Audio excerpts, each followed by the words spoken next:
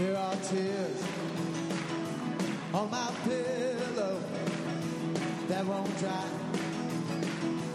on their road beyond my ears. I've known sorrow, but today I don't walk alone.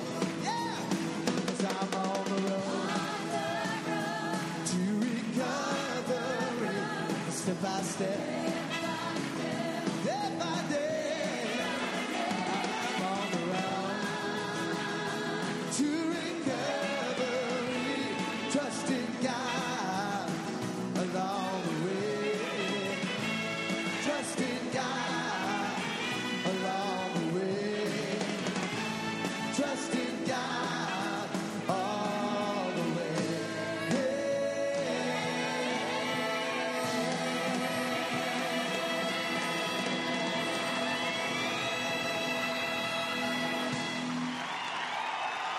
Bam.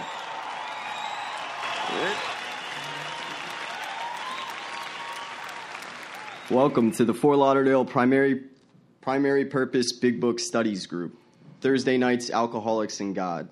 Speaker Step Series. Let's have our joke now. Jokester here for another joke for you.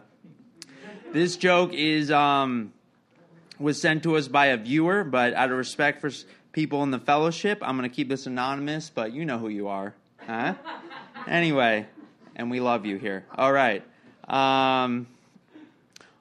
So a large brown bear walks into a bar and says to the bartender, "I'd like a whiskey and Coke." "Why the big pause?" the bartender asked. And the bear said, "I don't know. I was just born with them." Hey. Thank you. I'm a recovered alcoholic. My name is Zach. Hey, Zach. Nice to meet you all. Thanks for joining us tonight. In a minute, we're going to start our 2-minute meditation, so please take a moment to get situated. Please turn off all devices that make noise that might/will distract others. Take this time to get connected to God. Let the craziness of the day drift away and ask God to help you stay focused on the step study tonight. Is everybody ready? Good. So let's start the meditation.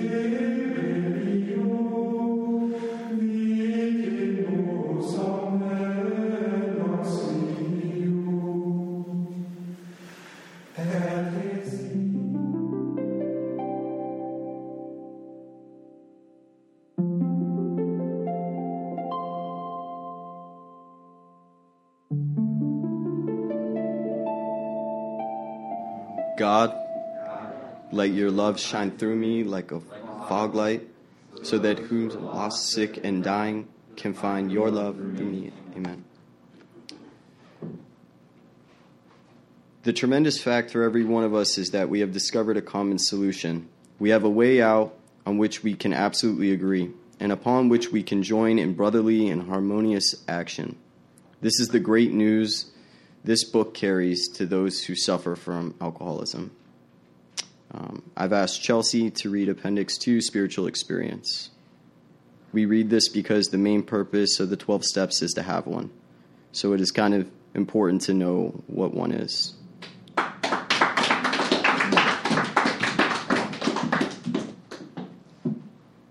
Chelsea, alcoholic. Spiritual experience. The terms spiritual experience and spiritual awakening are used many times in this book, which upon careful reading shows that the personality change sufficient to bring about recovery from alcoholism has manifested itself among us in many different forms.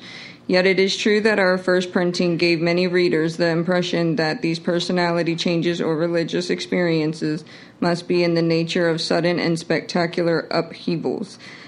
Happily for everyone, this conclusion is erroneous. I don't know. Thanks, guys. In the first chapters, a number of sudden revolutionary changes are described. Though it was not our intention to create such an impression, many alcoholics have nevertheless concluded that in order to recover, they must acquire an immediate and overwhelming God consciousness, followed at once by a vast change in feeling and outlook. Among our rapidly growing membership of thousands of alcoholics, such transformations, through frequent and are by no means the rule. Most of our experiences are what the psychologist William James calls the educational variety, because they develop slowly over a period of time. Quite often, friends of the newcomer are aware of the difference long before he is himself. He finally realizes that he has undergone a profound alteration in his reaction to life, that such a change could hardly have been brought about by himself alone. What often takes place in a few months could seldom have been accomplished by years of self-discipline.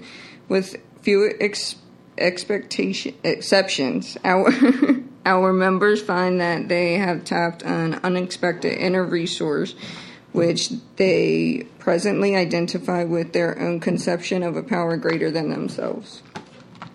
Most of us think that this awareness of a power greater than ourselves is the essence of a spiritual experience. Our more religious members call it God consciousness. Most emphatically, we wish to say that an alcoholic capable of honest facing his problems in the light of our experience can recover, provided he does not close his mind to all spiritual concepts. He can only be defeated by an attitude of intolerance or belligerent denial. We find that no one need the difficulty with the spirituality of the program. Willingness, honesty, and open-mindedness are the essentials of recovery, but these are indispensable. There is a principle which is a bar against all information, which is proof against all arguments, and which cannot fail to keep a man in everlasting ignorance. That principle is concept prior to investigation. Herbert Spencer.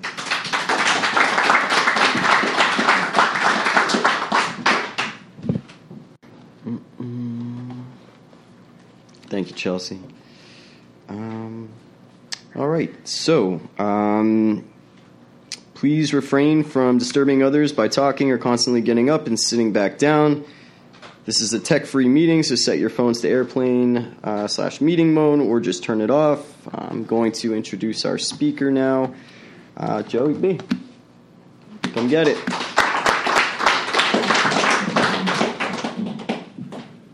Thank you, everybody.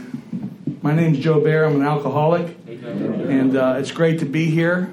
Second meeting tonight in the series, and Michael, thank you again for this honor and the privilege to be able to share this with you. Last week we talked about a lot of the features of alcoholism and the devastating effects that it has on us. I'm going to start out just by telling you a little bit about how I usually go for through the day trying to prepare for something like this, because for me, as in anything that I want to be productive at, I have to intentionally prepare and clear my mind, my heart, and my soul of the things that are pulling me or luring me away from the power source. And so I had full intentions today of, spending, I guess, from about 4 o'clock on and playing some music and sitting back and relaxing and thinking and reflecting and reading some material. And lo and behold, the curveball came. It always does. If you really want to get upset, just go out the door in the morning with a bunch of expectations.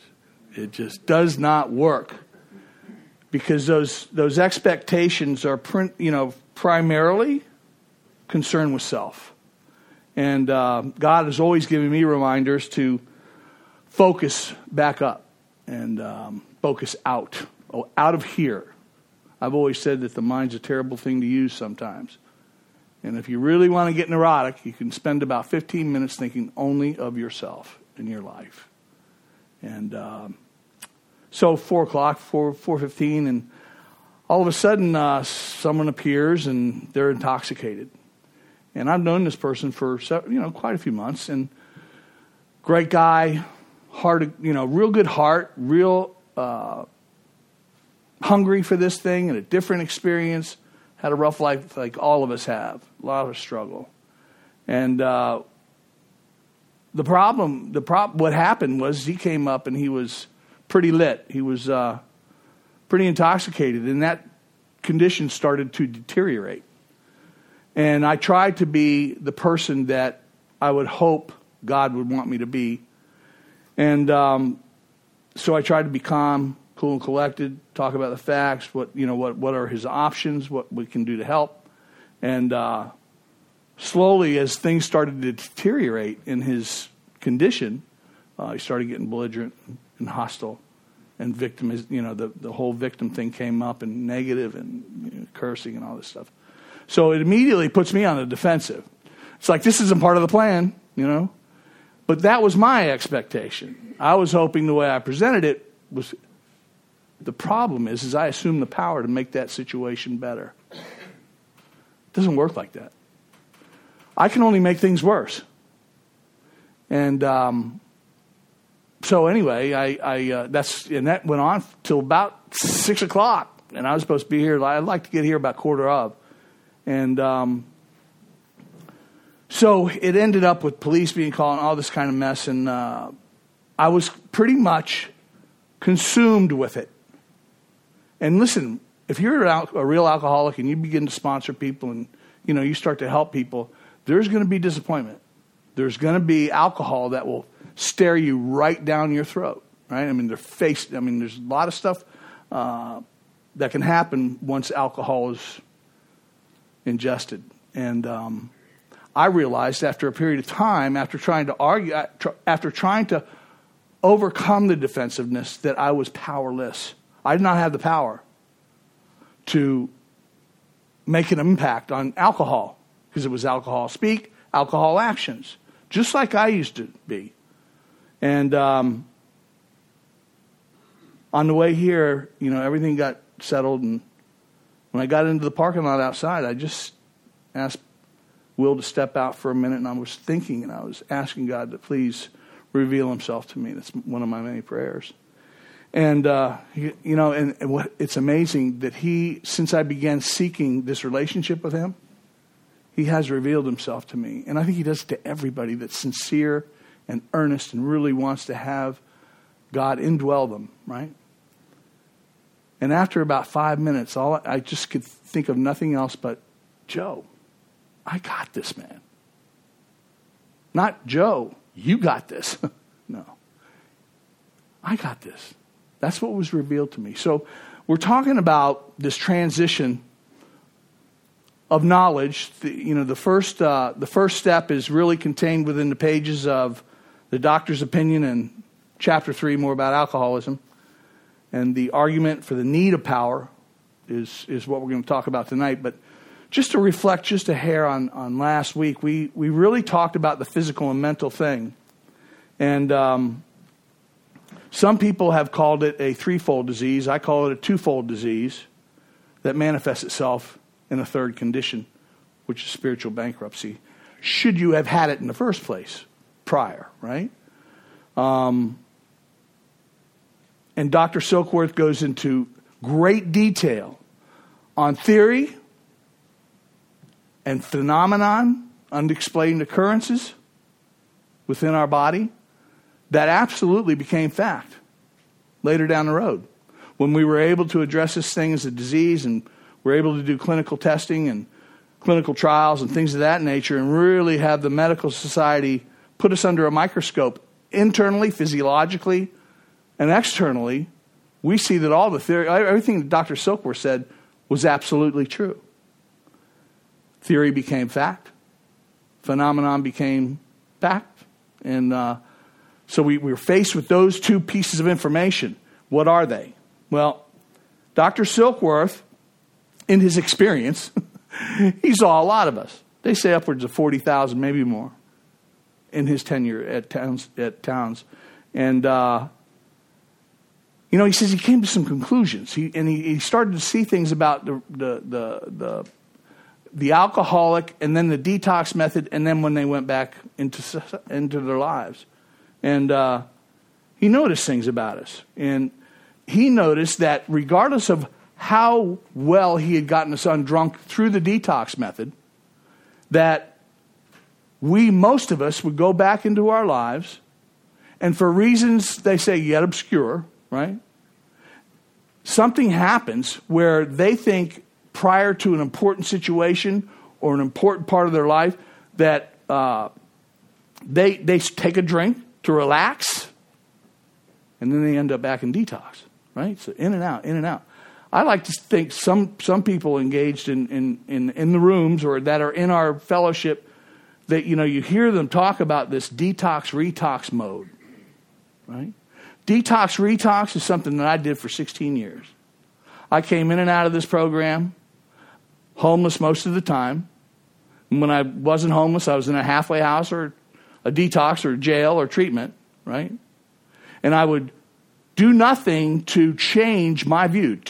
I wouldn't learn anything, right? I just played the part of attendance. And if my mechanics and attendance was good, it would spell I'm going to have what they're talking about. And I really didn't even know what that was, right? I don't think I ever heard the words entire psychic change. But that was my deal, and I was in that detox-retox mode. So I would come in and I would detox, I would get undrunk, and I would get a job, and I'd get a little girlfriend, and I'd get things, maybe a little bit more trust back from my family where they would invite me over. Still hiding everything, of course, and scrambling to make sure it was Joe-proof. And then, 3 months down the line, 6 months down the line, when everything was on an upward trajectory that I considered important, thing came into my mind and says, man, it wasn't that bad. Right? The obsessive lie. This conversational lie I would have all by myself. I wouldn't tell anybody else about it. I would have it all by myself. My sponsor, John, at the time, God rest his soul, he would say, that's consulting with the idiot. One half's selling, the other half's buying, and the other half convinces you of certain things. Like, it won't hurt me this time. Like, nobody will know. This is what I'm telling myself. Nobody will know. Right? I would have all these idiotic lies. If you told anybody that had any sense, they'd say, man, really? Based on your evidence, based on the evidence of your life, you could, in your skin, on a perfectly clear day, say, you know what? It wasn't that bad. How do you forget that? That's exactly what our dilemma is. That's the lack of power. We can't remember what it did to us. All we can remember is what it did for us. When you have an alcoholic mind, when I had an alcoholic mind, when I got up against it, when I was felt pressure or stress or uncomfortability or restlessness or irritability, right? My mind would automatically recall what booze and drugs did for me rather than what it did to me. Normal people don't have that happen, right? Can I get a drink of water? I know. Water, yes. Yeah. Water, Thank you. So why was I having this inability to stay stopped? Right? I mean, that clearly was the question. It wasn't a matter of stopping. I mean, I've been stopped many times. Cops, whatever. Right? And I would get mandatory stopped in lockdown. Problem was I couldn't stay stopped because I had a mind that could lie to me, literally lie to me, and delude me of any truth simply because I had to medicate this internal condition. We talked about it last week. What is an internal condition? Well, normally, it's not consumed with all the things that my mind was consumed of, right? My internal condition, thank you, was experiencing symptoms, experiencing symptoms of the damaging effects that I knew I did to my family, of the liar that I had become, of the deceiver and manipulator that I had become, the masquerader and imposter that I had become, even into my closest family. I knew I kept that hidden truth just by them saying, hey, Joe, how you doing? Like I'd be in halfway a month. And I got a job, I'm making money, I'm feeling better. They'd say, Mom would say, how you doing, honey? And I'd say, great. I wasn't doing great. Maybe to the outside I was doing better, but inside I was still dying. I was dying of these symptoms that behavior, the things that I did to other people, that resulted in these internal ingredients called shame, regret, remorse, feeling like a loser. Sure, you knew it. Feeling like a failure. Absolutely certain everybody looked at me as a failure. Because, detox, retox, in and out 100 times. Yeah, I'm going to do great. Yeah, I'm doing much better. Building their trust up. And then literally cutting their legs out from under them, right? Because they love me. The reason they were so affected and it dominated their life and changed their life and so forth was because of how much they love me. My mom never lost faith. She knows what God can do. And she knew the possibilities that I could experience if I could just change my direction in the approach to this mental and emotional nightmare. The body's certain, man. We're going to have the allergy till the day we die. We put it in, we're not going to be able to stop or moderate, period. That's just the way it is. I don't need to hear somebody else say that that's my problem, right? I have a 25-mile-high pile of evidence that screams, this is going to happen? Absolutely. Factual, right? It's not a myth or a theory. It's based on evidence. It's based on truth and facts. I'm entitled to an opinion, but I'm not entitled to change the facts. They are what they are, and they knew them, right?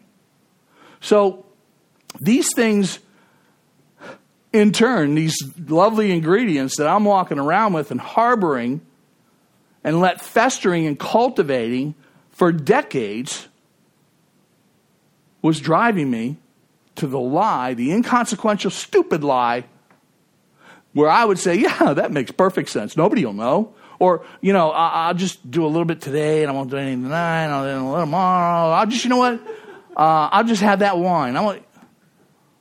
And believe it. It was enough for me. You know why? Because my mind wasn't determining the show. It was my internal condition. My mind, my soul, right? My thought process. It was consuming. I needed relief so bad that it didn't matter. No matter how great the necessity or the wish. I could have my whole family on the poker table. I could have my whole life, my future, my past relationships and my ones that I haven't had yet. Promise of career, health, money, property, prestige, fame and fortune. I could have it all there. And know that I'm going to lose it. That if I put a drink in my body. I know it. Because I've done it. Maybe not to the degree I'm describing. But even as little as I had, it was a lot to me. In between bouts, right? And have it all to lose. We all know. Children, family, everything. And for the sake of a foolish, idiotic lie that normal people and non-alcoholics can't abide by, can't have. They don't have these. They live by their truth, right? We live by the lie. No matter how great the necessity or wish. And so I mean, that's what doomed me to this death sentence that we call alcoholism. I knew I was powerless. I knew I had lost the power to choose whether I was going to do it or not. It was absolutely prophesied. They use that word in there. Self-prophet. You know it's going to happen if you put it in your life. The question is, how do I stay stopped? Not how do I stop. I told you last week, you want to stop, go slap a cop, but it's only for 6 months. Only 6 months. And when you come out, you're going to be so thirsty, it's unbelievable. 6 months of thinking and boiling about all that garbage that we carried into jail internally. And then we're surrounded by a bunch of, not so nice people sometimes. Everybody in jail is self-centered and selfish. Listen, the only thing in the universe that matters is their universe, my universe, right? So the question is not, how do I stop? It's how do I stay stopped? And when we, and what Bill and Bob had written down here was critical for us to concede. See, the doctor's opinion, there's a solution, more about alcoholism, seeing it played out in Bill's story, should bring us to certain conclusions that we can emphatically say are absolute based on the information they give us. I don't need to hear a speaker say it. I don't need to go to 5,000 speaker meetings to understand if I'm powerless or not. I just got to look over my shoulder into my past and marry it to the information that I'm reading through this book. And it'll become crystal clear. I suppose I could lie to myself about it, but that just means I want to drink. Doesn't mean I don't want to drink, right? So, the doctor's opinion, physical and mental. And then we see how the physical and mental, through this internal condition that we build, right? In the insidious lie that ensues. We're going to talk about that more. Dr. Silkworth just mentioned it briefly. Spell out this death sentence. It's not if we're going to die of it. It's when we're going to die of it. Got it? Unless in the universe, somebody came up with a solution. Came up with a program of action where we could go from who we are, I'll just say it's the caterpillar, to a butterfly. Complete transformation. Complete conversion. Complete profound and unbelievable alteration. Right? We go in one way, and through a gradual experience of knowledge, education, learning, and coming to some conclusions, and doing a little work, we're able to say, I'm an alcoholic, and know exactly what that means. We can stand in our skin, say, I am powerless over alcohol, and know exactly what that means. That I got a physical allergy to alcohol. That when I put it in, I can't stop or moderate. This overwhelming compulsion to drink ensues upon the first, tongue to booze sensation. And I can't stop. And usually, if you're in the latter stages of it, you're going to end up, this is where I was. I ended up, without a doubt, always in detox. The only other place that I could have gone, except for the grace of God, right, was dead. Somebody was either going to kill me, or I was going to take myself out. And that's kind of where I had gotten to. So, the mental obsession, Dr. Silkworth briefly acknowledges it. He didn't really know a lot about the solution, but he knew the mind was affected. He said this.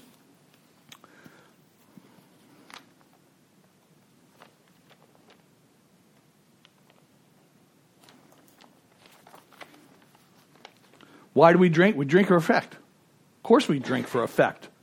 But I was thinking in a delusional way. I was thinking, I'm drinking because I need to relax. Or I'm drinking because I want to talk to her.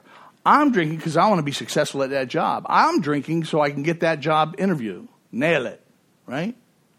That wasn't why I was drinking. Truth be known, that's what I conned myself into believing, right? But the truth was I was trying to overcome a craving that I couldn't overcome. See, I didn't know that when I put it in just for a little relief, it was going to end up in oblivion. I didn't know that. But it always did. But not in my mind, right? It says that to us, our lives go this way. It says we get to the place where we can't differentiate the true from the false. We can't drink saying to myself, I'm a real alcoholic and I know I'm going to lose everything and, that's why I need a drink. Why would you do that? Right? I got to lie to myself in order to put a drink into my body. Right? It says, to us and me, our alcoholic life seems the only normal one. We become restless, irritable, and discontented. This is the undrunk nature of alcoholism. This is without even putting alcohol into my body. I am coming out of my skin and dying for relief. And I don't care what I stand to lose, even though my mind says, God, you don't want to lose everything. Let's just do a little tonight and we'll stop. That was the way it played itself out.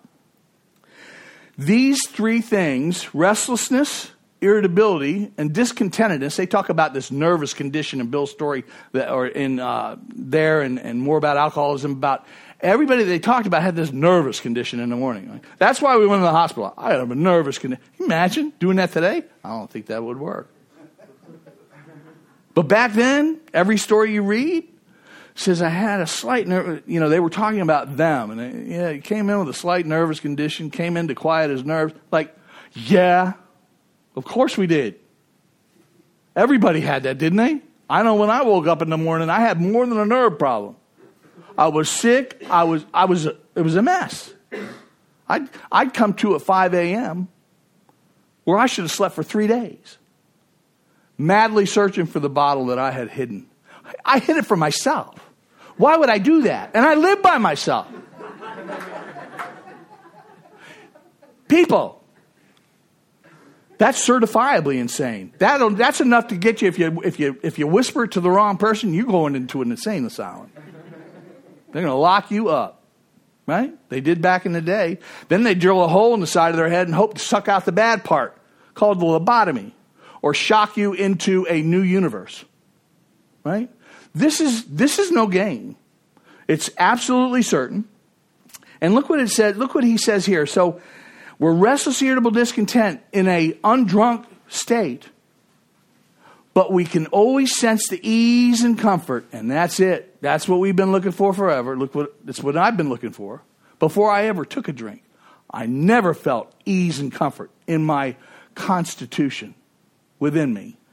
It says the sense of ease and comfort, which comes at once by taking a few drinks.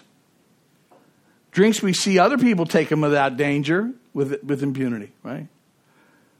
After we have succumbed or given in to the desire, so they're saying the desire comes first, and then we actually physically put it in, right? Succumbing to the desire, so allergy from the obsession, right? It says, as so many do,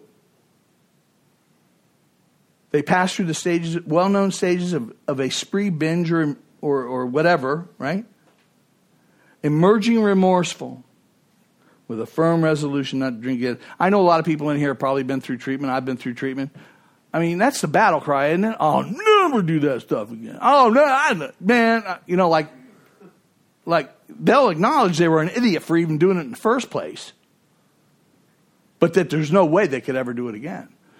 That's an alcoholic mind. That's a delusional mind. That's not spoken out of factual evidence. Right? So, this is probably the most important piece about this doctor's opinion. It says this is repeated over and over. Detox, retox. Right? Detox, retox. The problem was something was missing. And I'm going to read it right here. He knew it. He says, this is repeated over and over unless this person can experience an entire psychic change. That means transformation. That means profound reaction to my things in life, right?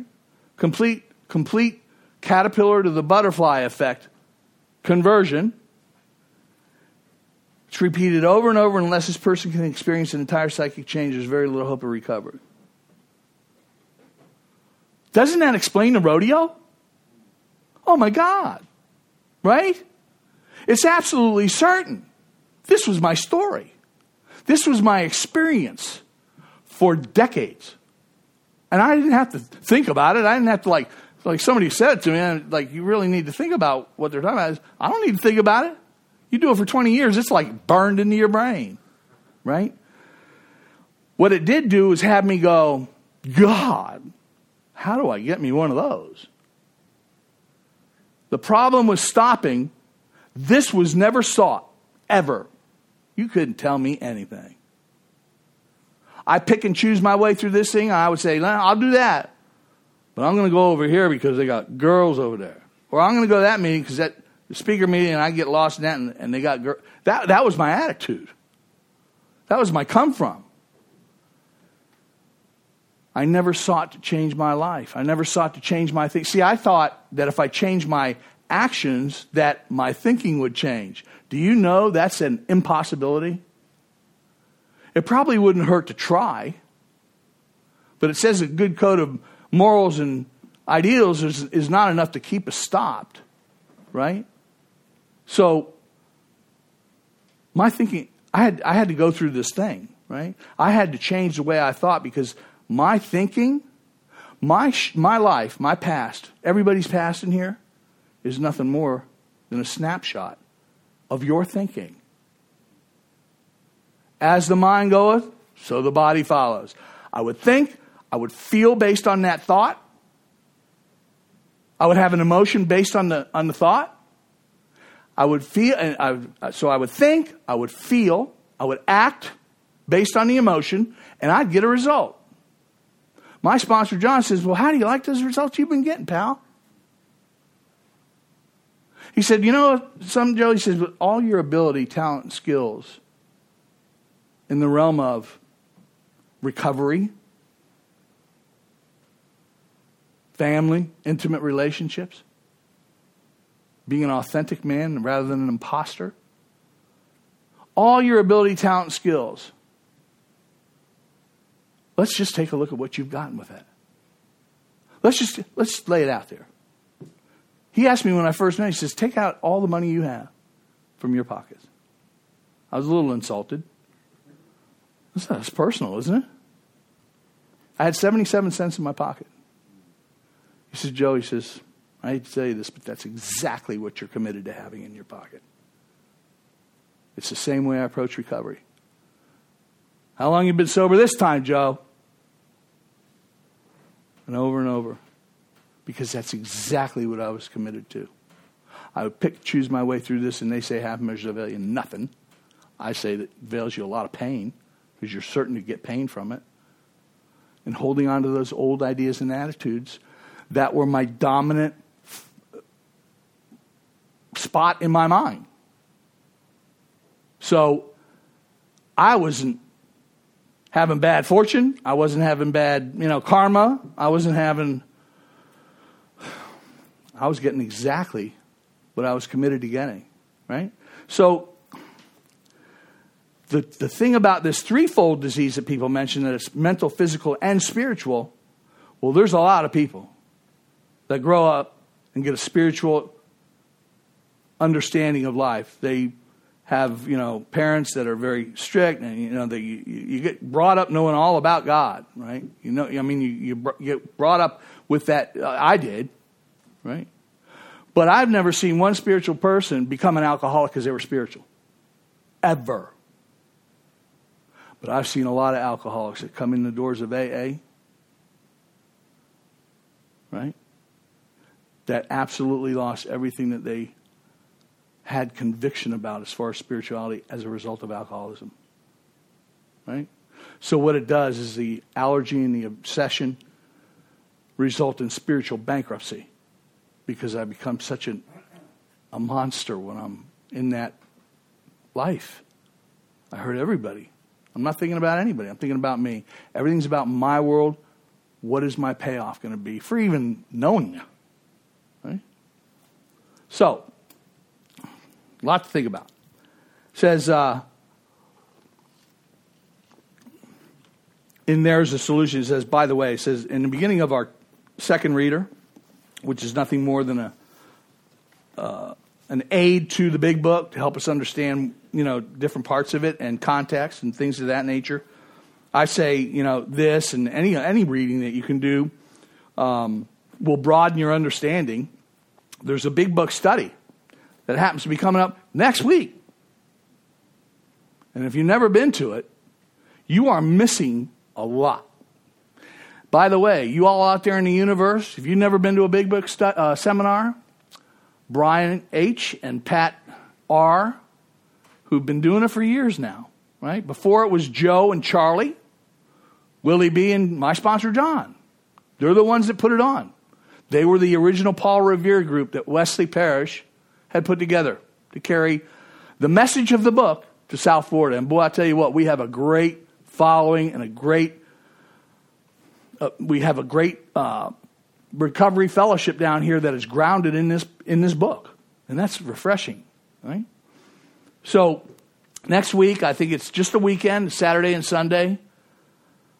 I don't know, Michael. I've probably been to 20 of them. This is for a long time. And you never get disappointed.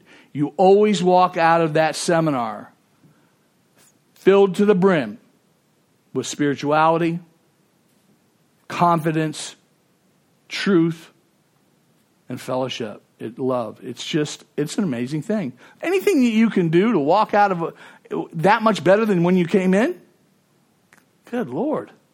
I would avoid stuff like that. I'd just go drink. So, anyway, that you can get on Zoom if you need information on that. You can get a hold of Michael or myself, and we'll give you that. We'll get that information to you. If you're zooming in, we can do a broadcast on email or something. So, but the best way to do it is go to bigbookseminar.org. Right, that's the best source. So now this 12 and 12. How's my time doing there, timekeeper? Okay. You tell me, what's the big boss say back there? Okay. So it says this in the beginning of the 12 and 12. It says, because this book, and I hold up part of my big book because I only have, it's in sections. I haven't had it that long either. It says, because this book has become our basic text, book of instruction, tells us right up front. This is not like a nice read or a novel or, a short story, a bunch of stories. No. It is a book of instruction. That's what a textbook is. We've all had them. You want to get, to become a math major, you got to take basic math. Well, that's in the instruction manual, right?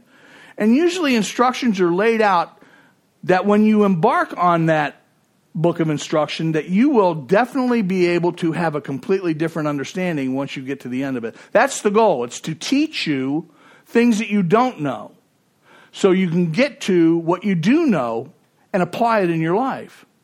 That way, if a textbook is about a job, you'll be able to be much better situated to get that job.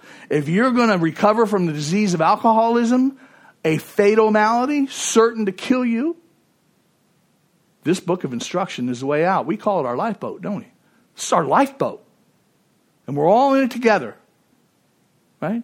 And there's no bystanders. Everybody's paddling for life. Okay? So it says, this has become the basic text of our society and has helped such large number of alcoholic men and women to recovery. There exists a strong sentiment against any radical changes. We change the stories to perhaps reach other people. But it says this. This is, that's in the preface. This is before the preface. And you can take it to the bank. I'm sorry. Both the same size.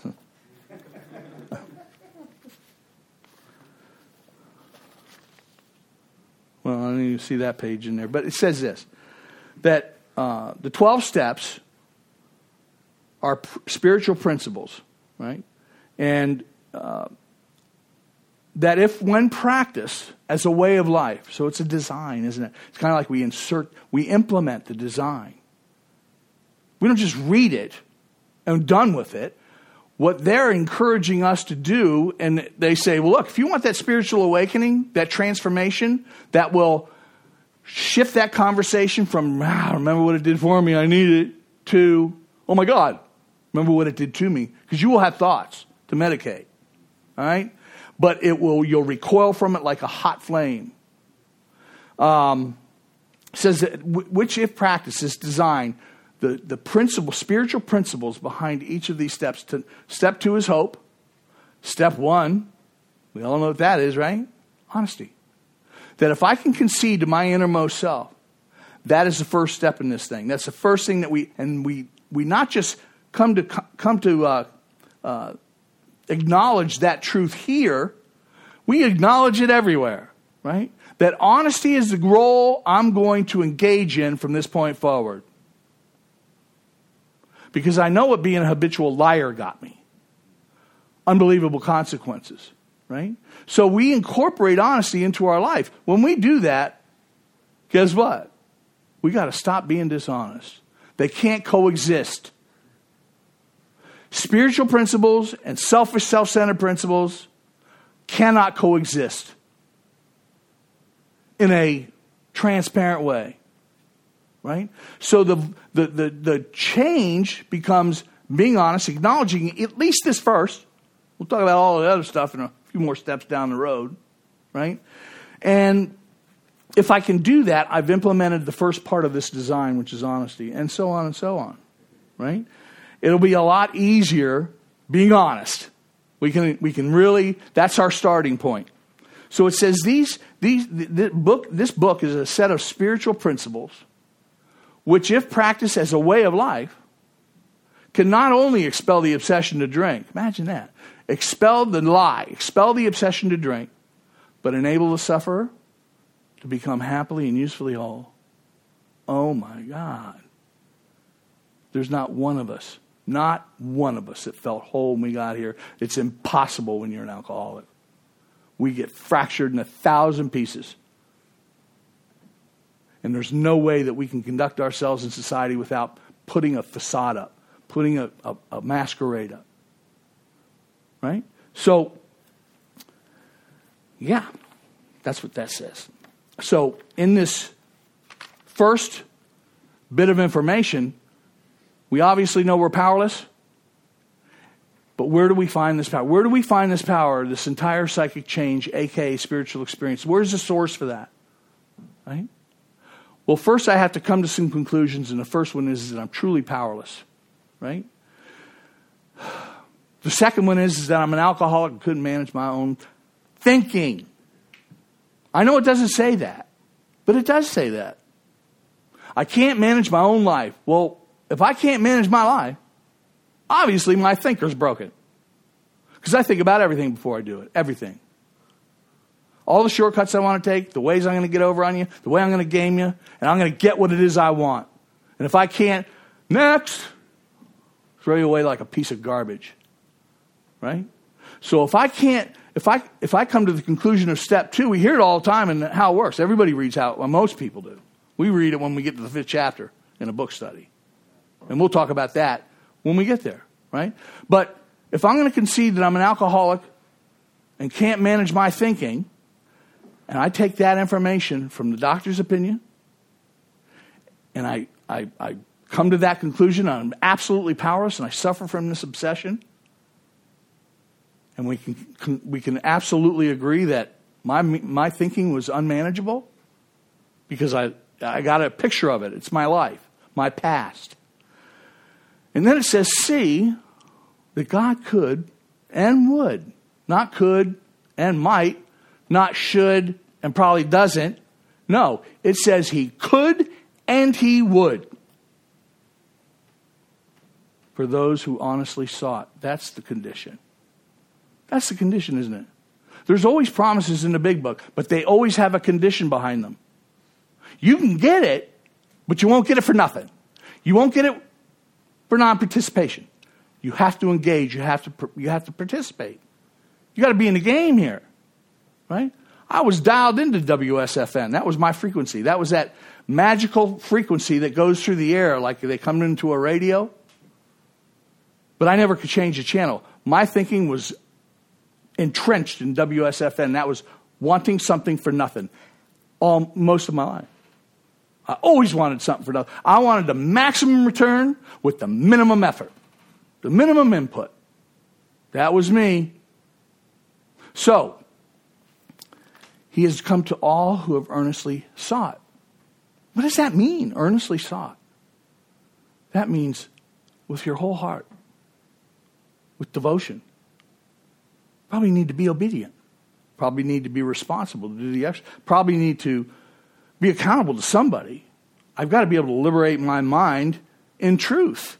And I'm not the best person to do it by myself. Right? It takes discipline. All the things that I'm going to do with my sponsor is going to take those things. But God, if I'm doing it with my sponsor, and I'm engaged in a step process of which was divinely inspired through a whole host of different times, right? And I'm really sincere about it. I want it with all my heart. He will come to me, and he has come to me. We're going to talk more about it when we get to We Agnostics.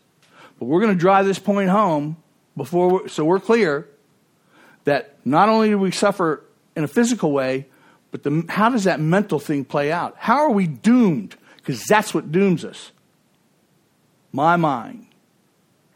So if we're able to concede these things, we're going to move on next week. But in this whole first 4-ish meetings, right, we're going to do everything that we've got to do in order to make an effective decision that will change your destiny. It will change your destiny.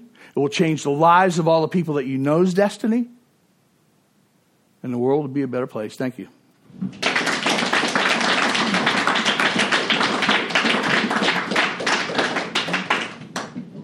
All right, everybody, thank Joe B. for sharing. And can we have the secretary report? Hello, everyone, again. I am Joey, your recovered alcoholic secretary. In keeping with the 7th tradition, which states that every group shall be fully self-supporting, declining outside contributions, the baskets are now going around. The baskets are going around in here, but out there, for all you Zoom people or people that don't have cash, there's a new way to do it. God bless the internet. And so just go to aa.org. Follow the link there. You can give to AA directly via the interwebs, credit card, and all those sources of virtual payment. AA is hurting in the COVID era, and they could definitely use it. They've been using their prudent reserves to get by, so please go give to the program that has given us so much. Thank you. All right. Now I've asked my good friend and comrade in recovery, James, to read the recovered statement.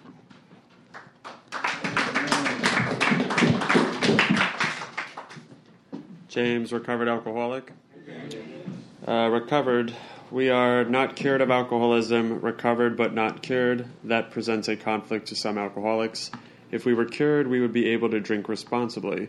No, we are not cured. The allergic reaction to alcohol will remain with us for our lifetime. But we have been restored to sanity. That was the problem. The main problem of the alcoholic centers in his mind rather than in the body. We are now sane where alcohol is concerned. Consequently, we have recovered.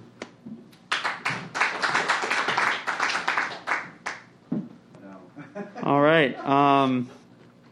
1940 style big book sponsorship from the forward to the second edition, Alcoholics Anonymous. Of alcoholics who came to AA and really tried, 50% got sober at once and remained that way. 25% sobered up after some relapses, and among the remainder, those who stayed on with AA showed improvement. What we've seen, felt, come to believe, and experience is that God has not changed over time, and neither should the sacred approach back to his loving arms. The statistics above suggest a 75+% success rate. At this time, I'm going to ask a show of hands of all you recovered alcoholics. Beautiful. Now at this time, if anyone in here or in the Zoom/Facebook world would need a sponsor, pop your hands up. All right. Anyone in Zoom, you see hands, recovered alcoholics, go give them a hey, how you doing? And come together. You guys can get together and get back to relationship with God. Sorry, butchered that. You guys get it. Anyway, Joe said it beautifully. All right. Please join us on Monday nights, Big Book Study Meeting. It's a great time. We got old Bill. We got Ryan's doing traditions. Mike Chase, as always, where the Big Book comes alive. Fellowships at 6:30 for a Hey, How You Doing hour. And Big Book Study Meeting starts at 7:15. Additionally, pop by your local intergroups, say hello to them, or go online to your local intergroups to get some CDs, mugs, large room big books, little red books, Big Book dictionaries to make you the best sponsor ever. Those are for sale. We meet every Thursday here. We meet every Thursday starting promptly at 7:15.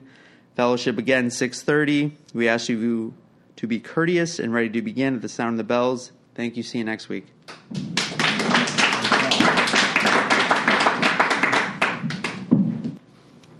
Thank you.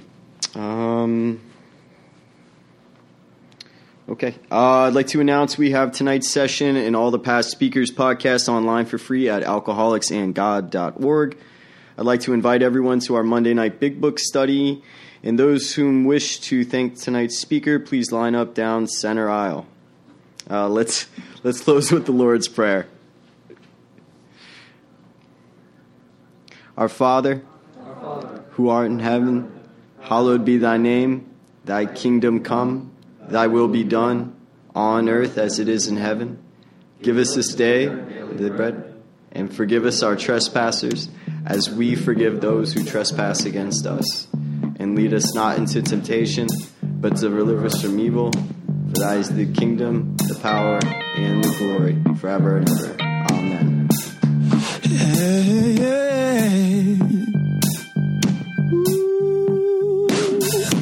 Heart is heavy, soul is thirsty, body's aching.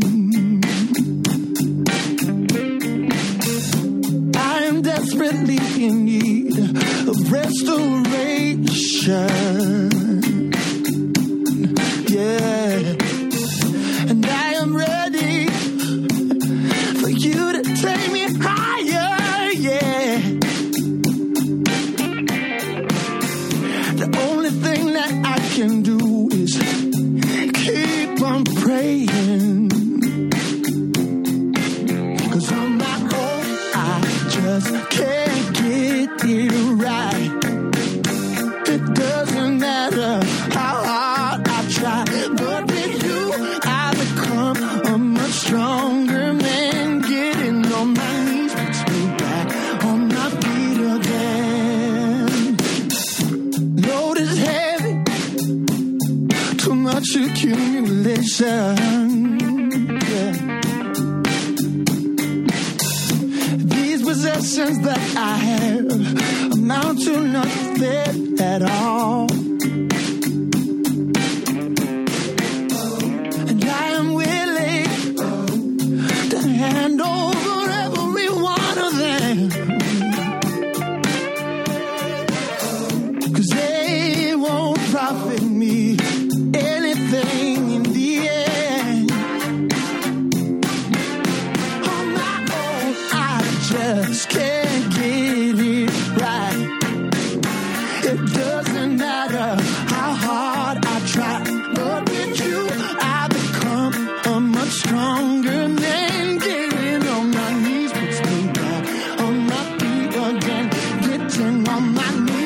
puts me back on my feet again. Never again will I wander without you alone in the wilderness.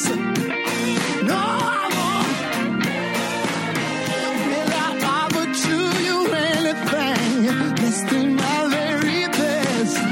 Oh, Jesus, never again, never again. Now that I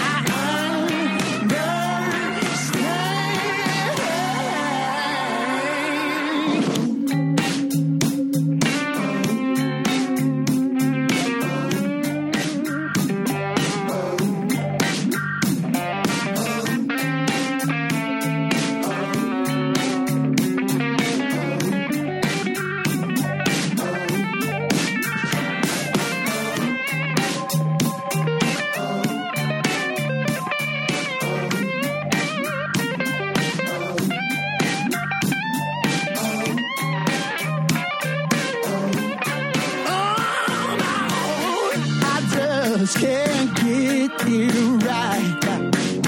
It doesn't matter how hard I try, but with you I become a much stronger man. Getting on my knees puts me back on my feet again. On my own, I just can't get it right. It doesn't matter how hard I try, but with you I become a much stronger man. Getting on my knees puts me back on my feet again. Getting on my knees puts me back on my feet. Getting on my knees puts me back on my feet again. Yeah, yeah, yeah.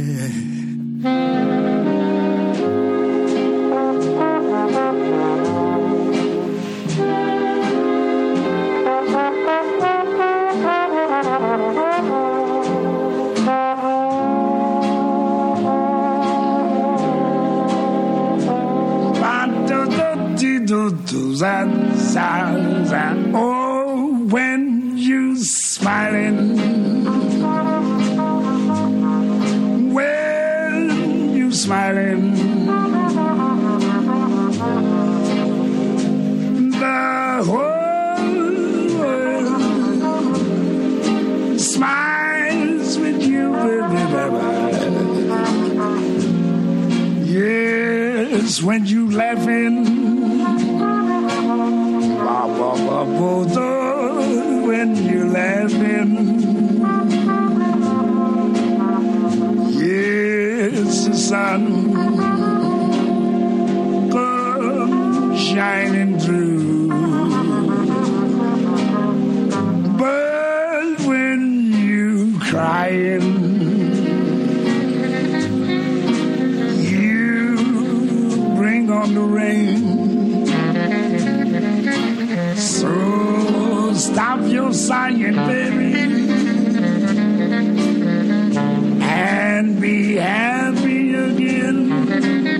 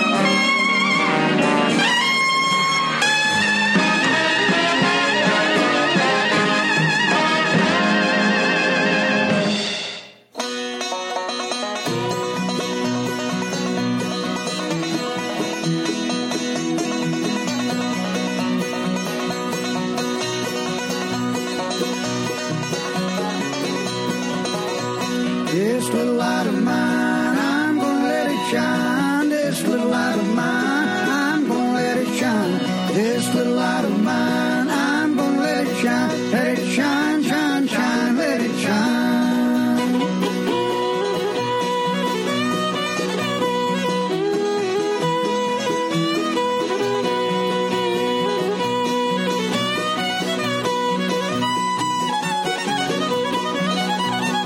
Everywhere I go, I'm gonna let it shine. Everywhere I go, I'm gonna let it shine. Everywhere I go, I'm gonna let it shine. Let it shine, shine, shine, let it shine. This little light of mine, I'm gonna let it shine. This little light of mine, I'm gonna let it shine. This little light of mine, I'm gonna let it shine. Let it shine, shine, shine, let it shine.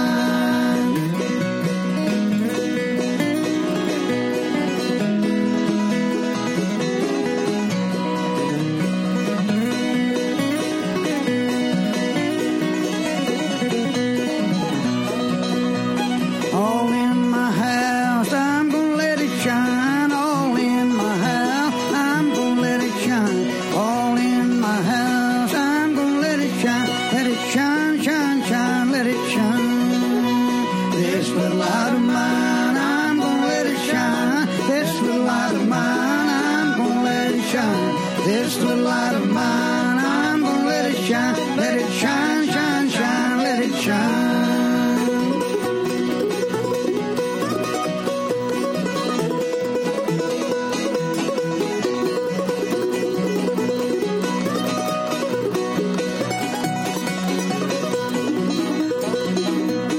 Out in the dark, I'm gonna let it shine. Out in the dark, I'm gonna let it shine. Out in the dark, I'm gonna let it shine. Let it shine, shine, shine, let it shine. This little light of mine, I'm gonna let it shine. This little light of mine, I'm gonna let it shine. This little light of mine, I'm gonna let it shine. Let it shine, shine, shine, let it shine. All right, Michael Chase, here's that song you've been asking me for a million years. I finally pulled it out the corners of my mind, and here you go.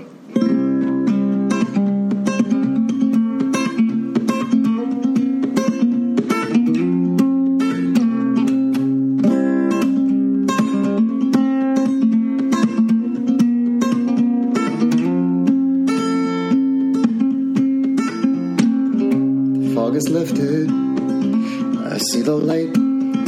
Count my blessings when I go to sleep at night, and I dream now.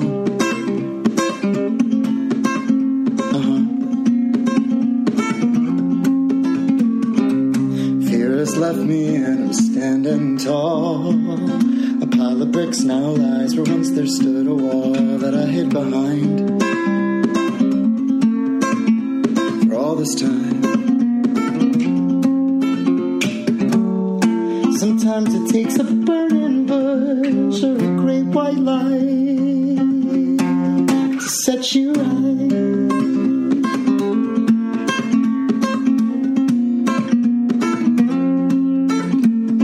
Well, my eyes don't cry now, and I'm out to dry.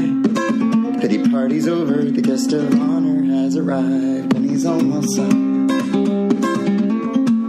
For the first time in my life, are green now, growing vines. They twist and turn each way, flowers blooming all the time right outside my door. Like never before. I had to change everything to realize that today is the best day of my life.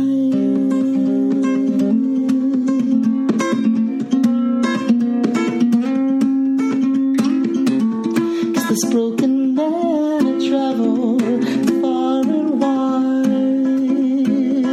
through the great divide, through his own heart, yeah. Well, I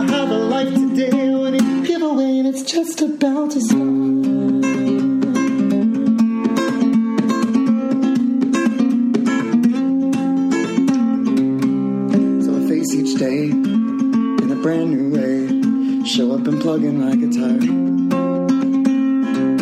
and I play my songs, and people sing along, and stomp their feet and raise their arms.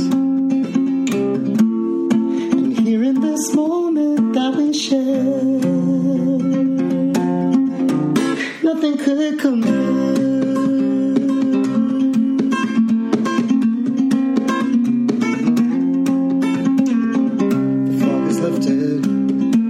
Light. Count my blessings when I go to sleep at night, and I dream now. Yeah, I dream now, and everything's alright. Oh man, going on 10 years old that song is. God bless. I love you, Mike Chase. Bye.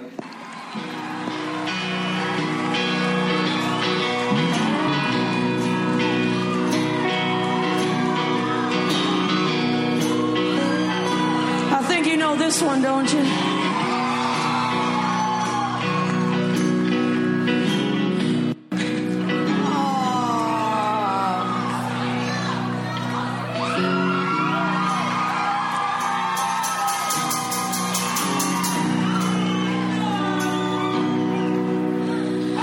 Lord, shine a light on me tonight.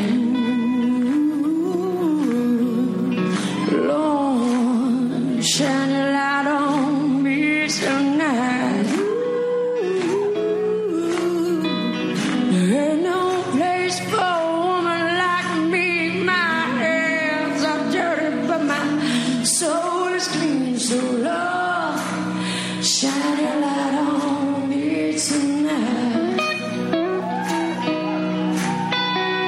I'm taking these feet as far as the road. Work these hands right down to the bone. Work these hands right down to the bone. I've worked so hard for someone I don't know. Watch these walls be bought and sold. So Lord, shine a light on me tonight. Shine a light on me tonight. Lord, shine a light on me tonight. There ain't no place for a woman like me. My hands are dirty, but my soul is clean. So Lord, shine a light on me tonight. Taking this feet told as far as they'll go.